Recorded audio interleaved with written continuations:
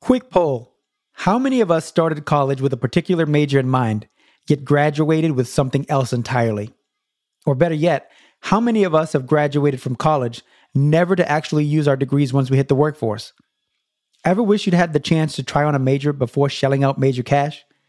And just maybe having that clarity early on would have helped you get to where you wanted to go even quicker. Well, that's what we're exploring on today's episode of Changing Course. We're taking you to the Met in Rhode Island, a school that's traded in traditional schooling for a more student-centered, self-directed approach. We'll look at how unlearning academic traditions centered around statewide testing, or test scores, and learning to lead with curiosity has helped students not only quickly discover their passions, but also graduate with real-world experience. I've worked with nurses, lawyers, neurologists. I got a new job recently in a nursing home. It's a really nice place. Everybody's always surprised when I tell them my age. They're like, oh my God, you're only 17. They're the valedictorian of their individual plan. You know, every kid here has their own high school. It's theirs.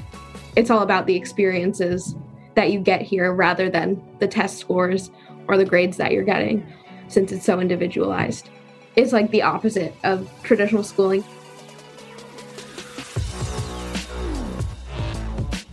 From Teach for America's One Day Studio, you're listening to Changing Course.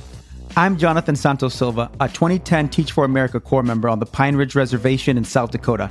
And since then, I haven't stopped partnering with educators, students, and communities to reimagine education. We have so much to learn from schools across America that are moving education in a new direction, and a Changing Course will happen one school at a time. Today, we're taking you to the Met School in Rhode Island, a network of schools helping students connect self-driven academics to real-world experience. All right, let's go.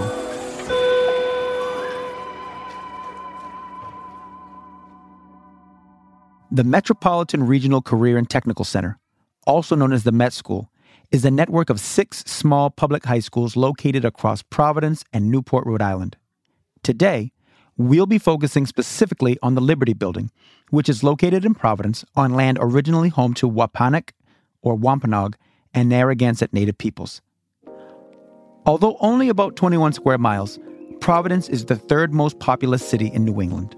As one of the oldest cities in America, it was also one of the first to industrialize, becoming known for textile manufacturing, jewelry, and silverware industries. Today, it is home to several hospitals and higher learning institutions, which have shifted the city's economy from manufacturing to service-based industries, creating an environment primed for professional exploration. At the Met, each student is part of a small learning community of about 15 students called an advisory.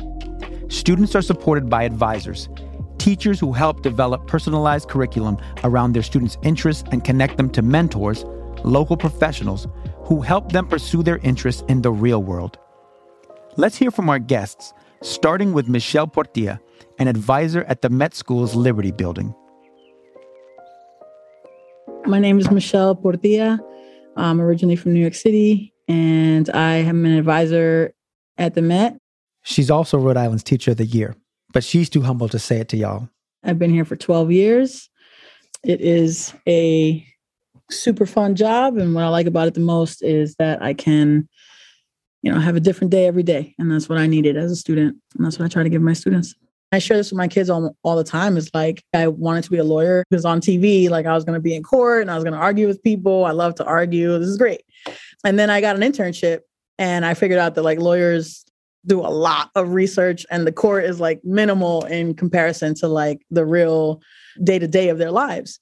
We ask young people, what do you want to be when you grow up? We ask 5-year-olds that, and kids have answers, things that they envision, but it's really important to figure out what is a day-to-day in that job like, and then what does it take to get there? Mm-hmm. Do I want to be in school for, an extra 10 years because this is really something that I'm passionate about?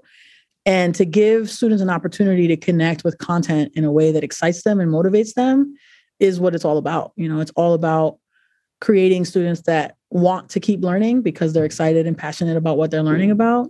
It's all about giving them real life skills.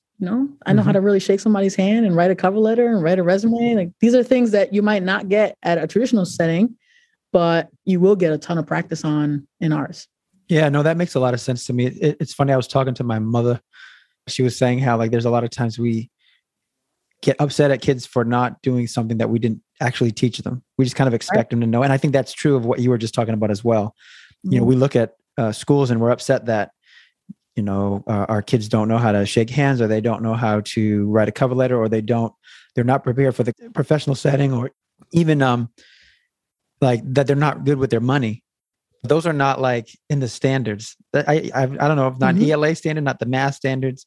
So like on that point, like how does the Met as a community of educators, how do you identify those things that just are not captured in the traditional standards and say, but this has got to be part of what we do in order to make sure our kids are successful? Yeah. So we do work collaboratively on the adult level to really push our thinking in terms of, you know, what are some ways that we can make sure we're doing right by our students and really exposing them. So one thing, for example, that we've been trying to talk about as a staff is like, how can we incorporate more exposure to STEM, right? In 9th and 10th grade, especially. You might not know what you like if you don't know about it, right? Like I had no idea that someone is making like glue that goes in your bones to fix a broken bone instead of needing surgery, but that is someone's job out there. And, you know, the more that we can expose kids to the variety of things that are happening, the more that we can potentially spark an interest. So on an adult level, we're definitely having those conversations. So tell me a little bit about a recent day. It's a Met day, but maybe it's not a typical school day elsewhere. What is that like?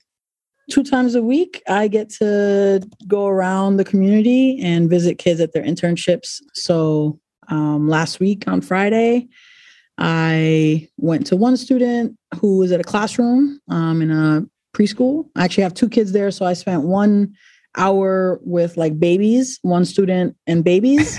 I think they're all like under 1 or under, 1.5. Then I went to another kid and they have 3 to 5-year-olds. After that, I went and dropped off a mannequin head to my student who was at a hair salon. She put something in my hair and then took it out expeditiously so that I didn't look ridiculous. And after that, I went to another kid who's super interested in like schools learning more about growing your own food. So it's this place called like Eat Fresh Rhode Island. And it was pretty cool. I mean, you had me at mannequin head. Like, this is not the not the typical teacher day. Right. I mean, and definitely very vibrant for you. I'm sure it keeps you on your toes. For sure, yeah. Honestly, a lot of our work is getting out of the way of the kids. Like they come with questions, you know. You've ever met a little kid who just has 1,000,001 questions? The philosophy is like every time that the kid has a question, we're like, okay, cool. Let's go figure out the answer to that. Let's go find out how you find the answer to that. You know, I think our world is different now. When I was in school, someone told me I needed to memorize like Christopher Columbus was 1492, right? Yep. But like kids today have all that information on their phones, on their computers, accessible to them. It's not about facts anymore. It's about how you find information, and it's about what motivates you to find that information. And so like our whole philosophy is about that, is about, shifting that narrative. Like, I'm not a holder of anything. You're the one who creates a path to find information. I don't hold any more or less than you. You know, some of my kids know way more about their content area than I ever will. But what about the academic side? You know, I think a school can do internships and kids look forward to the internships and then they drag their butts back to class because, I've got to do boring class. What makes the academic side at the Met different? Right. Well, when Katie learns about, history, she's learning about history within the context of the medical field. Versus when Carissa's learning about history and she's interested in political science, she's learning about political science. And so on and so forth. Katie and Carissa are seniors at the Met. We'll be hearing from them a bit later. And then what I sort of do on my advisor end is I try to make a bridge between, okay, so let's all focus on like the 1800s so that we get a clearer picture of like, this is what was happening in the medical field and this is what was happening here. So like kids can come at it from a lens, but we just talk about a general topic and then flesh that out a little bit more fully through their own interest and perspective. Something you said earlier was needling around in my head when you talked about your desire to be a lawyer coming from like seeing what you saw on TV. Yeah.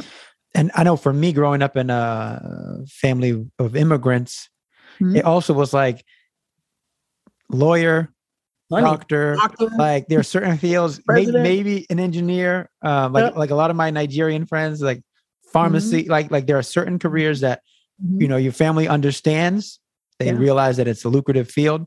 It can be pressure. Like it's support in the right direction. You want kids to go to college and have, but it can feel hard to then say, well, no, actually I want to take a detour. Right. Do you ever encounter that as you engage with young people and engaging with their families to help them understand the why behind the Met giving kids like some like self-direction to determine for themselves what they want to do?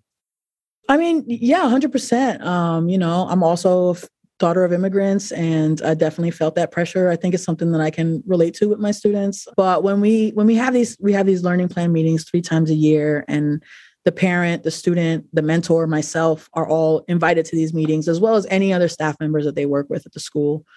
I can't tell you how many kids come in freshman year. Every kid wants to be a doctor, or they want to be a makeup artist, or they want to be a rapper. And so like, cool, like you got your 3 options and we're working our way through it. And every mom is like, my kid is not about to be a rapper. And as we have those conversations, you know, part of it is helping the student understand, why does your mom have this concern about rappers? So we're going to do a lot of like industry research. We're also going to find out about like the everyday musician, and we're going to do some informational interviews with someone who's an everyday musician and is like, man, I got to make my rent. So I'm trying to figure out these other side hustles. Right. And so then you kind of frame that conversation. Okay, cool. We just learned that this guy needs another side job. Maybe they're doing real estate on the side because it's flexible hours and you still get to use that sparkling musician personality, et cetera, et cetera. And we come up with a plan together with the family, with the student, where everybody has a little bit of voice. And we come up with something that feels realistic and attainable and doable.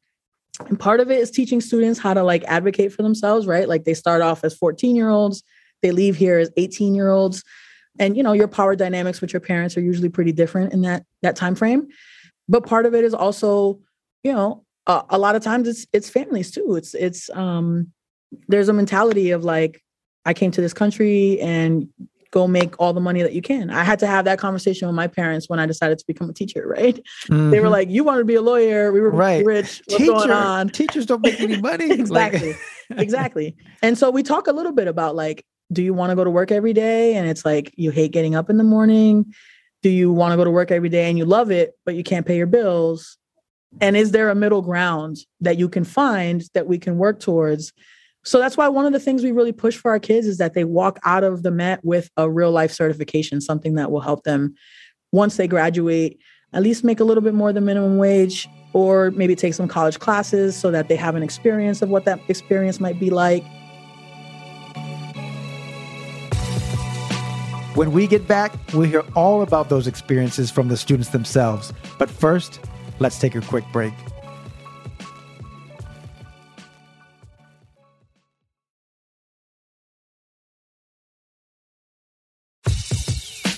The Met opened in the fall of 1996 with 50 freshmen as the first Big Picture Learning school. Big Picture Learning's sole mission is putting students at the center of their own learning, and instead of being evaluated solely on the basis of standardized tests, they would be assessed on exhibitions and demonstrations of achievement, on motivation, and on the habits of mind, hand, and heart, reflecting the real-world evaluations and assessments that all of us face in our everyday lives. What started as a reimagined form of education in one school has since made its mark globally, with over 100 schools in nations including India, Kenya, and Australia. In addition to an advisory, internships in the community, and individual learning plans, a Met education also includes a breakthrough college transition program. But the Met isn't just a school with a really cool internship placement program. It's so much more than that. You can't decouple the internship program from the entire education. It's like all woven together. That's Joe Battaglia, Director of Curriculum and Instruction at the Met. I'm a former TFA member from the first TFA year in 1991. And I worked at Big Picture in the Met for many years. So in general, students come to the Met or any Big Picture school to pursue their passion in the real world. And they do that with an advisor like Michelle, who manages their personal learning plan for all 4 years. It's always difficult to describe the Met in Big Picture schools because you can't just say, oh, they're a school that is just focused on kids, or this is an internship school. It's like each program is built differently, that their journeys are all different, where they want to go is different, and we want to take them to where they want to go, and we want to expose them and push them, but we're not going to say, oh, this is where your endpoint is. Like, this is your jumping off point. They're doing a real world project that is designed to give back to the place of work and be real, but also meet academic and educational goals that are on their learning plan. Once at a site, students develop a rigorous project that they can work on with their mentor and back at the school with their advisor. These projects become the foundation for the student's learning plan and provide opportunities for the student to explore and master content, skills, and reasoning. Let's hear from Carissa, a student from the Met's Liberty Building. My name's Carissa Lombardi. I'm a senior here at the Met. I'm really interested in sociology and public health and public policy and how those all intersect. So right now, I intern at the Healthy Communities Office, and I'm doing work to try to prevent teen substance use. Oh, wow. Cool. Why don't we start there? Tell us a little bit about your work and what you do, what you get to see and experience as an intern in the office there. Yeah, definitely. So my mentor is a community organizer for the Mayor's Coalition on Behavioral Health. Cool.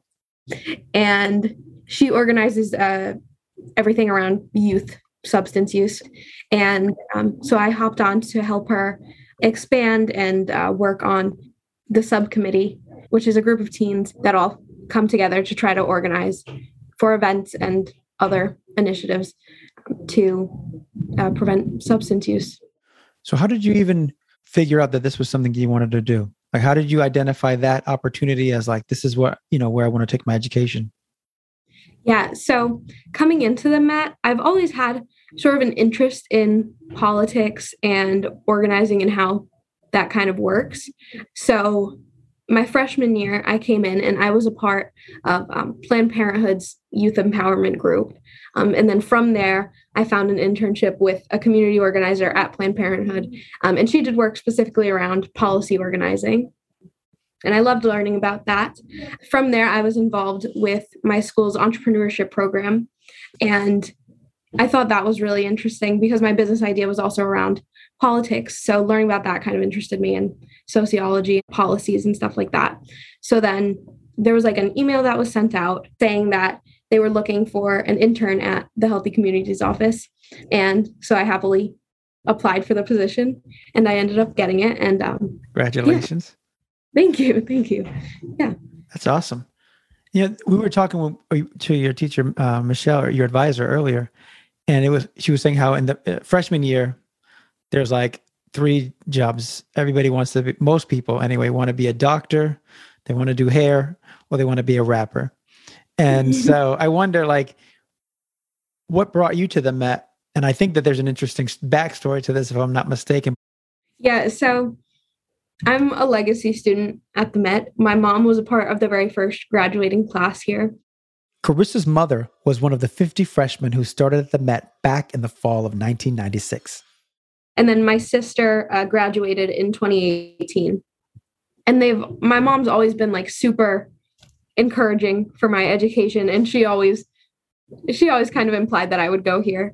But I knew that I wanted to go here when I came to the orientations and I heard about the amazing things that other students were doing.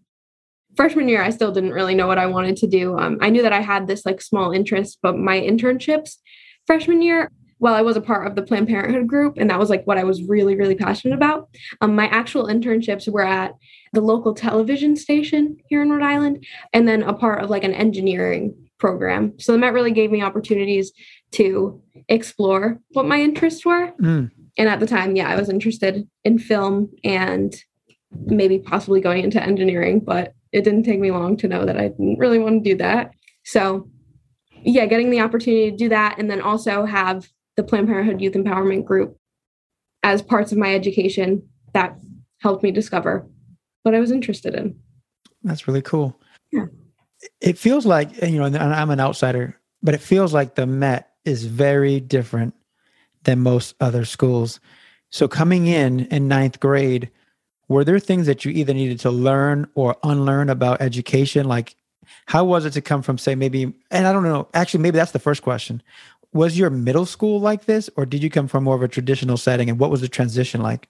Yeah. Oh my gosh. So the middle school that I went to was just a traditional middle school, but it was like super, super competitive. And while I do think I got like great education there, I mean, they gave me great like foundations of learning and like writing skills and math skills that I needed to know. It was like super, super stressful, even as a middle schooler.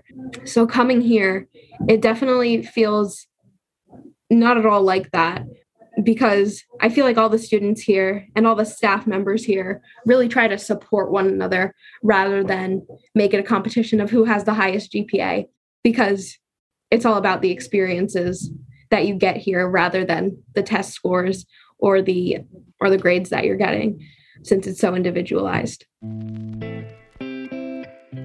What was maybe the hardest part about like taking on, the leadership for your education and like making choices like, I'm going to do this internship versus like just, showing up to class and doing exactly what you're told? Yeah, definitely. That part, I think every Met student like comes in not knowing how to do that, but then leaves with like the expertise of, I don't know, a college student after doing it. Because freshman year, we were all required to make cold calls to businesses to basically request an internship. And on my like first call, the person that answered was so rude to me, and it made me never want to do it again. But with the help of my advisors and other staff members, they encouraged me to keep doing it. And that definitely worked out in the end.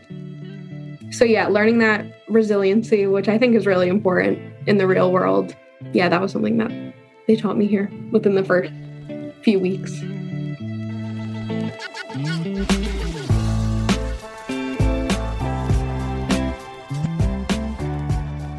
We sort of help kids practice how to cold call and stuff like that. Again, Michelle Portilla, educator and advisor at the Met. Once they get an informational interview, which is the first step, they usually just try to ask like 5 or 10 questions. Myself would come with them, and then we try to like feel out the situation. If we think the mentor might be willing to bite, then we kind of propose the first step, which is called a shadow day. It's just a one-time thing. And if it feels like a good fit at the end of that day, we'll kind of come in and talk about, can we do a little bit more? Can we make it a traditional internship experience? Yeah, something that I think is super important and critical to our success here is that my advisor always asks me like what she could do to help. And that's been super, super important. And on this idea about the support, I mean, it's probably different for you with your mom being an alum, but like, oh yeah, what are the ways that your family support you? Because I know Michelle was saying a few times a year, student, family, advisor all get together. So like, what is that like, the family piece of having them involved in supporting you through this journey? Yeah, that's definitely also something that the Met is very big on. Families are always involved with our education as well. So I know some students aren't the biggest fans of having that as well, because it makes it a little more transparent to their families what's going on. But it's always for me, it's always been super helpful to hear my mom's input as well on what could be doing better in school or different ideas for new projects, things like that. But yeah, that happens like 3 or 4 times a year. We'll all get together and have that conversation. A big part of your educational experience are the internships. Yes. And I think that's probably what people, their attention is drawn to. Mm-hmm. But you also have classes, or you have academic time, I guess. Yeah. How do you and your advisor, work together to make sure that what you're doing out in the world and what you're learning in the classroom, like reinforce one another, and that it's really helping you get to where you want to go in life? Yeah, that's a great question. So we have different assignments that sort of relate to our internship. So there might be an assignment that asks us to do like research about what's going on at our internships or based on what projects we're doing there. And that might tie back into like science and empirical reasoning. And then we also have to do a lot of writing about these internships. So that relates back to English, and they call it communications here. And then same thing with math and history as well. Thanks, Carissa. Here's Katie, another student at the Met. My name is Katie. I'm a senior here at the Met. I'm interested in nursing. That's my main major that I want to go for. And hopefully I can go to a graduate program and get my degree to be able to be a neonatal nurse, which is a nurse for newborn babies. So at first, I wanted to be a pediatrician. I like working with kids. So I knew I wanted to do medical, but I didn't know I wanted to like become a nurse until I want to say last year is when I realized that I wanted to be a nurse. I got my CNA license and I started working at the hospital. CNA, as in a certified nursing assistant. And so I really enjoyed like seeing what the nurses do and just being in the setting.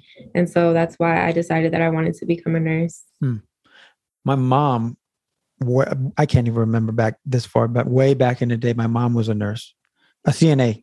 And she talks to me about that work. And so I have a lot of respect and appreciation for the work that CNAs do. She worked in a nursing home, so with a lot of older folks. And so it just seems like a really rewarding job, but also a challenging job. And so what's that like when you're a student, right? And so in a lot of schools, they won't even let you pick your classes, never mind be out there, in a CNA type of job. What has it been like for you to be given that responsibility to be able to serve patients and do really amazing work at such a young age? So I really enjoy it. I got a new job recently, actually, in a nursing home. It's a really nice place. And so like everybody's always surprised when I tell them my age. They're like, oh my God, you're only 17. And I'm like, yeah, and I'm over here doing CNA work. They're like, that's great. And it is such a big responsibility because you're helping people who can't really help themselves. I've worked with past nurses, lawyers, neurologists. Yeah, I do enjoy it. And like the Met makes it super flexible for me to do that. Some days I like go to work and I don't really need to come to school. As long as I have all my work down and I'm on top of it and do what I need to do, then they allow me to like have a day to work and like be able to do that. Because since I took my CNA class here, it kind of counts as a real world learning opportunity to do out there. So can you walk me through a little bit like your progression? So your freshman year, what was your internship then? And how did you work your way to this really important role that you have now? My freshman year internship, it was medical related, but it was at a veterinary hospital. So I mostly worked medical wise with vets. I really enjoyed it. I did a lot of things there. I was only 14 and I was drawing blood from animals, even though I was like super scared. It was really cool. My mentor was great too. She was super awesome. Here's Katie's mentor, Dr. Claire McCaffrey, in her own words. I'm Dr. Claire McCaffrey. I'm a veterinarian. I was working at a practice in Rhode Island when I was first introduced to the Met and Michelle and her students. You have to make them a priority in a way. Like my patients are my number one priority because that's my job. But also second is the students and making sure that they learn each day and can grow and get something out of that. That does mean that I am there at least an hour or more longer afterwards on days that I have students because I don't have time to do my notes until later. So it puts me behind the eight ball, but it's so worth what I can do for them. And I know that being there and being consistent and being someone that they aren't afraid to ask questions of and aren't worried about trying new things. I think that was one thing that Katie was worried about with drawing blood, that like, what if she couldn't do it? And I'm like, if you don't do it right, that teaches you how to do it right the next time. And she actually got it on her first try. So, I'm really happy that I had the opportunity to work with the Met. She was quiet when she started, but developed more of an interest and found what she was curious about. And from there, she started with small tasks, just kind of learning how to hold the syringe, draw up vaccines, things like that. And then with supervision or an animal that was cooperative or my own dog, she gave a vaccine to, starting there. So because that's the sort of relationship that we built. And yeah, I just thought it was a great experience. She she kind of adjusted the learning to fit me what's best. And that's what I really liked about that, is that for me personally to learn, I need to have a really great teacher who understands me. And so she really did that. She put the work in so I can have a better understanding. She printed out images, pictures for me to see. I got to draw vaccines there, which was also cool. So that was my freshman year. I was really shy though. So I didn't really stand out much or usually ask if people wanted help or anything, because I was very to myself. And I wish I could have gone back, because now through more internships, I've kind of grown to ask people hey, do you need this? Do you need that? And I will do the work without being asked to. And then in my 10th grade year, I got an internship in the 2nd grade class at an elementary school. So that's where I kind of got the experience to work with kids. And then I did CNA 11th grade. And then this year I'm working in a nursing home with my CNA license.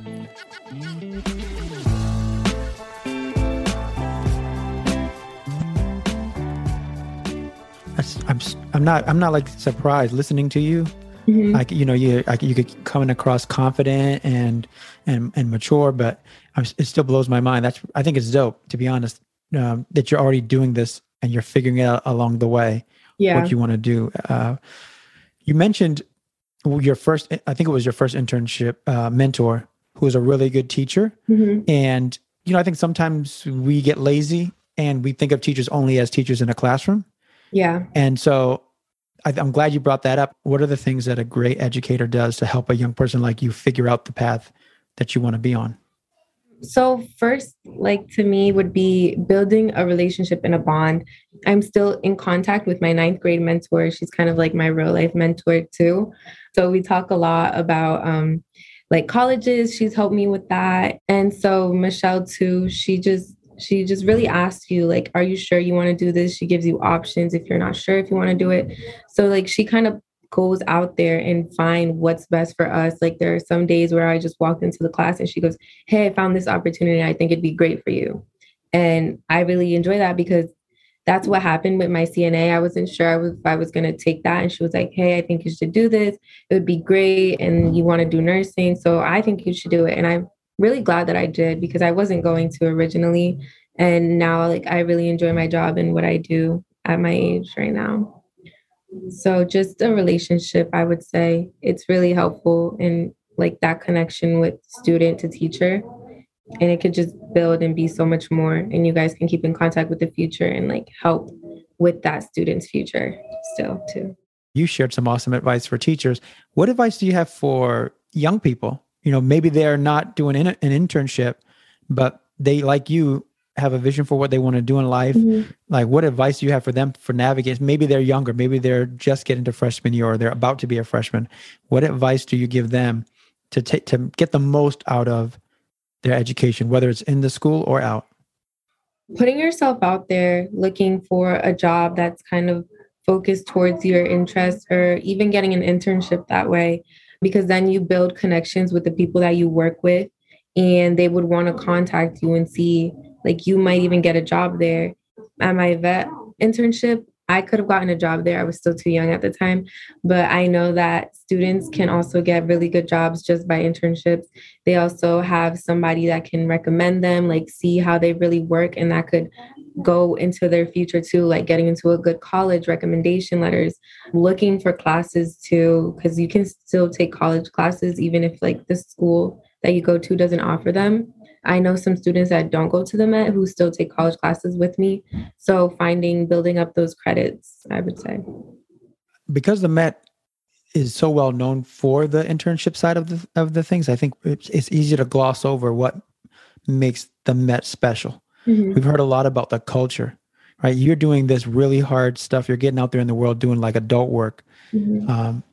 And I could see how that could get really trying. Yeah. But you've got this community there at the Met that supports you? What is it that's special about the community at the Met? For me, I've been very lucky in that I've had like amazing mentors. And I think that for me, what really helped me and like pushed me was them having pretty high standards and giving me a lot of independence at internships as well, because then it's like the opposite of traditional schooling. So I'm really learning through experiences where I'm taking the lead on whatever project I'm being assigned to do there. The school community is really what sets this school aside from other traditional school settings, because it's not only like the learning that is different, it's also just the school culture in general. Like going from a traditional middle school to this school, there's not nearly as much like bullying or toxic social situations. And I think that's because, like I was saying at the very beginning, the school really works together to make sure that everyone's succeeding. I would definitely say, even if there are times that you want to give up or you don't believe in yourself, like there are others out there that will. There are times when I would cry because like I'm so stressed out over this work. And then I have teachers and peers that are so comforting and are telling me that I can do it. And that just makes me really think that, wow, I can do this. If like I put my mind to it, I put my all into it, I can definitely do it. And I'm very grateful for everybody here in the Met through those 4 years. Like, because like I said, coming in, I was super shy to myself. I did not want to put myself out there. And I was just like a little shy animal in my corner. But now I've definitely like bloomed, and I've been more confident in the things I do, and I'm more out there. And I just like, before I didn't even want to get a job because I was too shy like to talk to others, but I'm really happy with my job. And so the fact that I went from being someone so shy to someone now who is like very into their schoolwork and very like happy to be out there and doing the work that I do. And that's really all thanks to the Met, because I feel like if I went to a different high school, I would still be the same shy person with like I probably wouldn't even have my CNA license, and I wouldn't get to learn all these things in the medical field that I think will help me in the future in college. I'm so ready like to graduate and get started into my future career. The advisor-mentor relationship is also key to student success at the Met. Here's Katie's advisor, Michelle Portilla, and her mentor, Dr. McCaffrey, to elaborate on that. In the case of Dr. McCaffrey, I'd worked with her before, so I think the next time I came around, I was like, hey, you're top-tier mentor. There's a ton of medical kids, so I'm going to send you 3 of them, and you do a shadow day with each of them, and then see who fits the best. And so that's, you get to kind of like cultivate relationships. And then once you know that mentor, you might know some mentors are like, no, I don't want to take 3. Just like send me one, pick the one. And I'm like, okay, cool. I'm going to pick the kid that I think is the best fit. Yeah. I had to get the okay from all the technicians there, because they're the ones that really make our day move forward. And then the other doctors. So, because there were some days where I wasn't there and they'd be in charge of that. Katie would invite me to her presentations as well. So I got to come to some of those. And then there was the medical panel that we went to talk to more students. And that was a lot of fun. Rounded up some other medical, like pharmacists and human doctors, and had a little panel for the students for that. And that was entertaining. You got so many people to come. It was a surprise for the interest. It was awesome. Yeah. And then Michelle kept us updated on all the technical insurance coverage and schedule. And then they came in and it was easy and a lot of fun.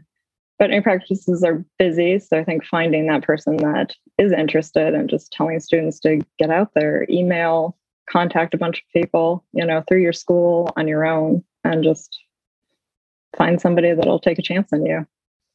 Don't be afraid to make mistakes and ask questions and be who you are and believe in yourself.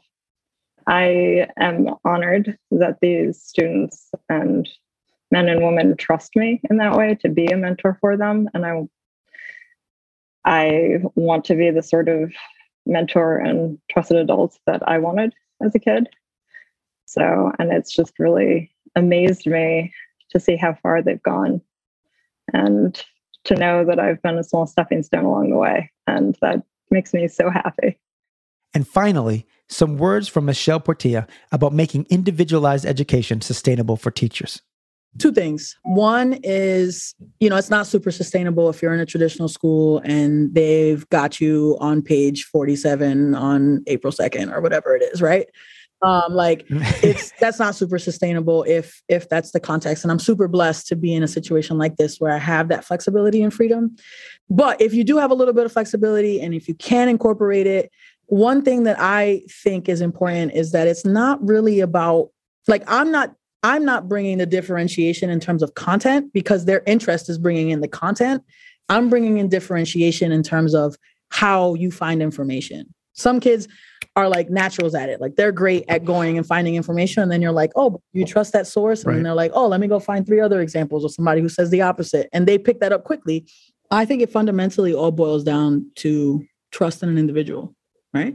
I have to trust my students that they do want to learn, that they do have that curiosity, and that they will pursue their passion, follow their heart, right? Right. I wonder if there's any advice that you have for folks who want to get on that journey, the unlearning and then the getting out of the way of kids' genius. Number one is get to know the human in front of you, right? And I think, any teacher who loves their work is doing that already. So that's probably a given. Number two is in as many spaces as you can, when a student asks for something that's a little different than what you had in mind, really wonder for yourself, what do I lose if I go with it? Right? If I go with it, if I go with their vision of it, what am I losing? And if you realize that you are losing something that you think is important, then step 2 to that is is there another way for me to get that thing there? Here are some closing thoughts from Carissa. The thing that makes a teacher good for me is having that piece where they ask the students and get student feedback on what they could be doing better or how they can help their students. So even if they are a teacher at a traditional school, asking their students how their assignments are going and trying to work together to create a plan for how they could either improve or ways that they could manage these assignments, because that's been super helpful. I think students should recognize that they do have power in what they can do with their life. I mean, I know that school takes up a giant amount of your time, but in school, you could really think about how you're going to apply the knowledge that you're gaining to your interests. And here are Katie's final thoughts. Their motto, their whole one student at a time thing. Not every student here is the same, and each learning experience should be fit for that student. And so for me, that's why I got to do a lot of medical related things, and it's perfect for the path that I'm going into. So I think the whole learning plan that we do is great because everyone here has different ways of learning and different paths that they want to go to in life. But there's one teacher that adjusts to every single one in each class. People should kind of know that for students. Is just that not all of them learn the same or are the same. A plan for each student helps the student learn more, the teacher learn more along the way.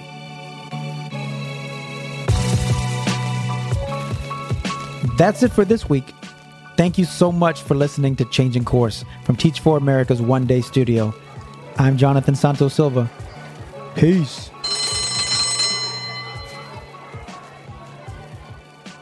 Pack your bags, y'all, because on the next episode, we'll visit a school in Hawaii that connects students to their culture, their language, and their community in powerful ways. 3 things that you need to remember, and you need to ask yourself: when is your time to step forward? When is your time to step back? And when is your time to step out? That's next time on Changing Course. And if you love the podcast, be sure to rate, review, and follow Changing Course on Apple Podcasts, Stitcher, or wherever you get your podcasts.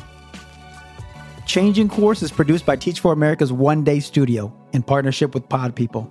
Special thanks to my main man, Michael Kress, Craig Hunter, Laura Zing, and Georgia Davis from Teach for America, and the production team at Pod People, Rachel King, Matt Sav, Amy Machado, Danielle Roth. Shout out to Chris Jacobs and Shanice Tyndall and Erica Huang. Last but certainly not least, thank you to the students and staff at the Met School who shared their time and experience to help us make this episode. Carissa, Orly, Katie, and Joe Battaglia, Arthur Baraf, Dr. Claire McCaffrey, and Michelle Portilla. I'm Jonathan Santos Silva. Peace.